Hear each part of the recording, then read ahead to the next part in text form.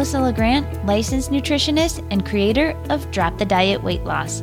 I am on a mission to help women drop the fad diets and lose weight in a way they love for the last damn time. I know you're ready to end the yo-yo dieting and do this weight loss thing for good. So let's go. Hey, welcome back. Today, I'm taking food off the table and chatting all about exercise and movement. I'm going to dig into how to improve your relationship with exercise, how it fits into the weight loss equation, how to make it a habit, and tell you what's most effective. Now, when someone loses weight, what's the first question you typically ask them? How'd you do it? Right?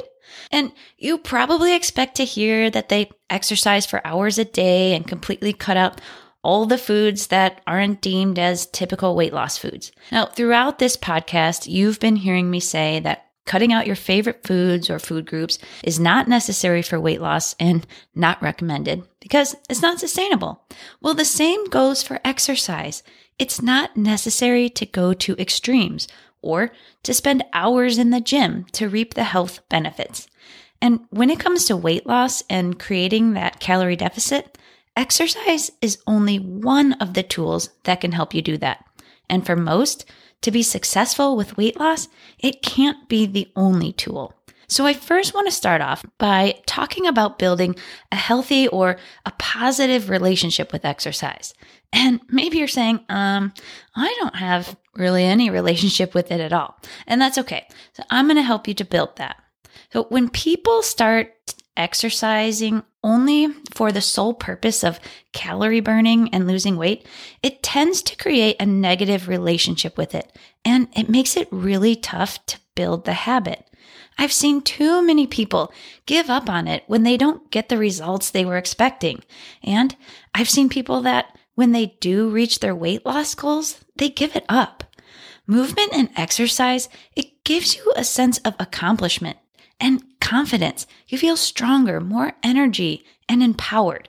These are the things that you want to focus on. Weight loss can just be an added benefit. So it starts with a mindset shift of taking the focus of exercise or movement as something you're doing solely for the purpose of burning calories and losing weight, and putting that focus on using it as a way to boost physical, mental, and emotional energy, to improve overall health, and to show up as the best version of yourself. With this mindset shift, it makes it so much stickier and easier to create the habit. Without this shift, I'm going to tell you the two main ways that I see this play out. The first is using exercise as a form of punishment. So many times I've seen women mad at themselves for gaining those 10 pounds. So they punish themselves with hours of trying to burn as many calories as possible. And that's just not fun. They end up hating the process and giving up. Or they're punishing themselves with exercise for something they ate. Sounds like, well, guess I'll be spending an extra hour on the Peloton for that cupcake I ate today. Punishing yourself into weight loss with food, with exercise, or in the way you talk to yourself never works for the long haul. Exercise is only one piece of the puzzle when it comes to weight loss. And for most, it's a small piece. Due to the time and intensity you'd have to put in to lose weight by exercise alone. Now, I'm sure you've seen the memes out there like, you can't out-train a bad diet, or abs are made in the kitchen.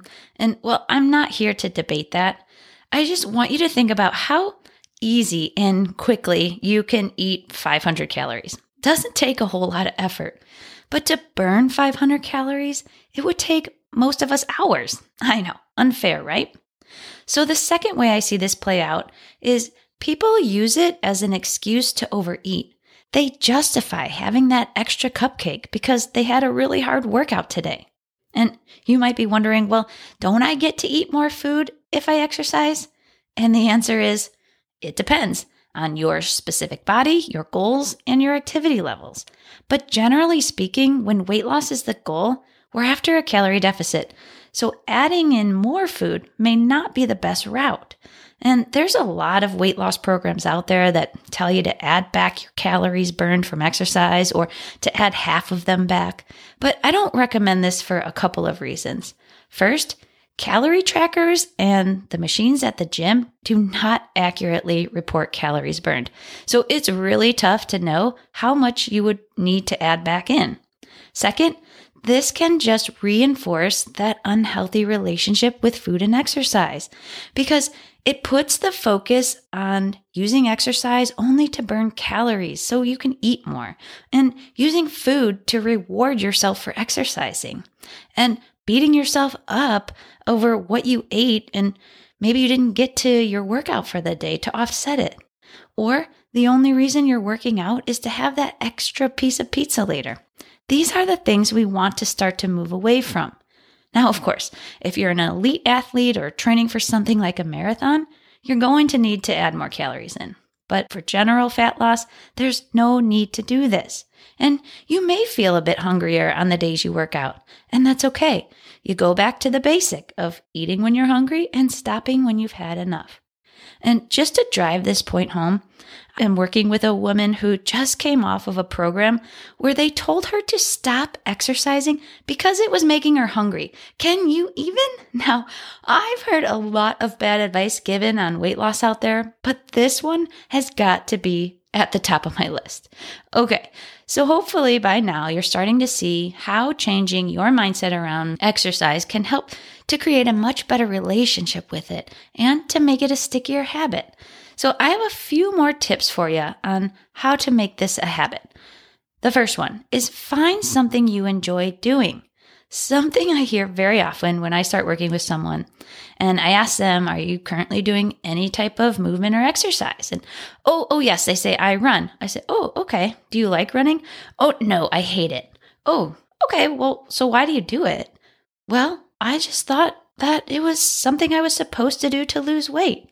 And I love seeing the relief on their face when I tell them that it's not, and we're not going to be doing anything here that you hate or that you won't do consistently. So for me, that would be something like Zumba. Now, people love it and it can be a great workout, but for me, doing coordinated dance moves in front of anyone but my dog is not going to happen for me. My point here is it's not my jam, so I wouldn't make a habit out of it. So find something you like doing. Is it walking, biking, lifting weights, hiking, dancing, running? I fell in love with throwing the weights around because it makes me feel strong. It pushes me to see what my body can do, and it pushes me to get better. It helps me to show up better. So find something that can do that for you. My second tip is know that you don't have to spend hours in the gym or even go to a gym. Thinking that you have to spend hours in the gym can feel daunting and keep you from starting in the first place. And it's not necessary. You have 10 minutes? Great. Start there. That is much better than doing nothing at all. And my third tip, if you're just starting out, make a goal that is 100% doable for you and that you can keep up with consistently. And put it in your schedule. Is it a 10-minute walk 3 times a week? Great. 15 minutes of strength training twice a week. And then once that feels easy for you, you can start to add in just a little bit more. Okay, before I go here today, I know you still have that burning question, but what is the most effective form of exercise? And my first answer to this is anything that you can do consistently. But the most effective for overall health and body composition changes is a combination of strength training and cardio. And there's millions of different ways that you can do this. It can look like strength training 2 times a week, cardio 2 times a week, like a walk or a hike, whatever that is for you. Or maybe it's strength training 3 times a week and cardio 2 times a week. You can even combine the 2 in one workout. You just want to find something that works for you. Now, if you're thinking, yeah, but strength training makes me bulky, and I don't want to get bulky. Now, I have to stop you right there. I've worked with hundreds of women that have had your same thought. Yes, some women do gain muscle more easily than others. But to get bulky, now think bodybuilder style here, that does not happen on accident. You have to be very specific about your training program as well as your food, and you have to be very patient because it's a slow process.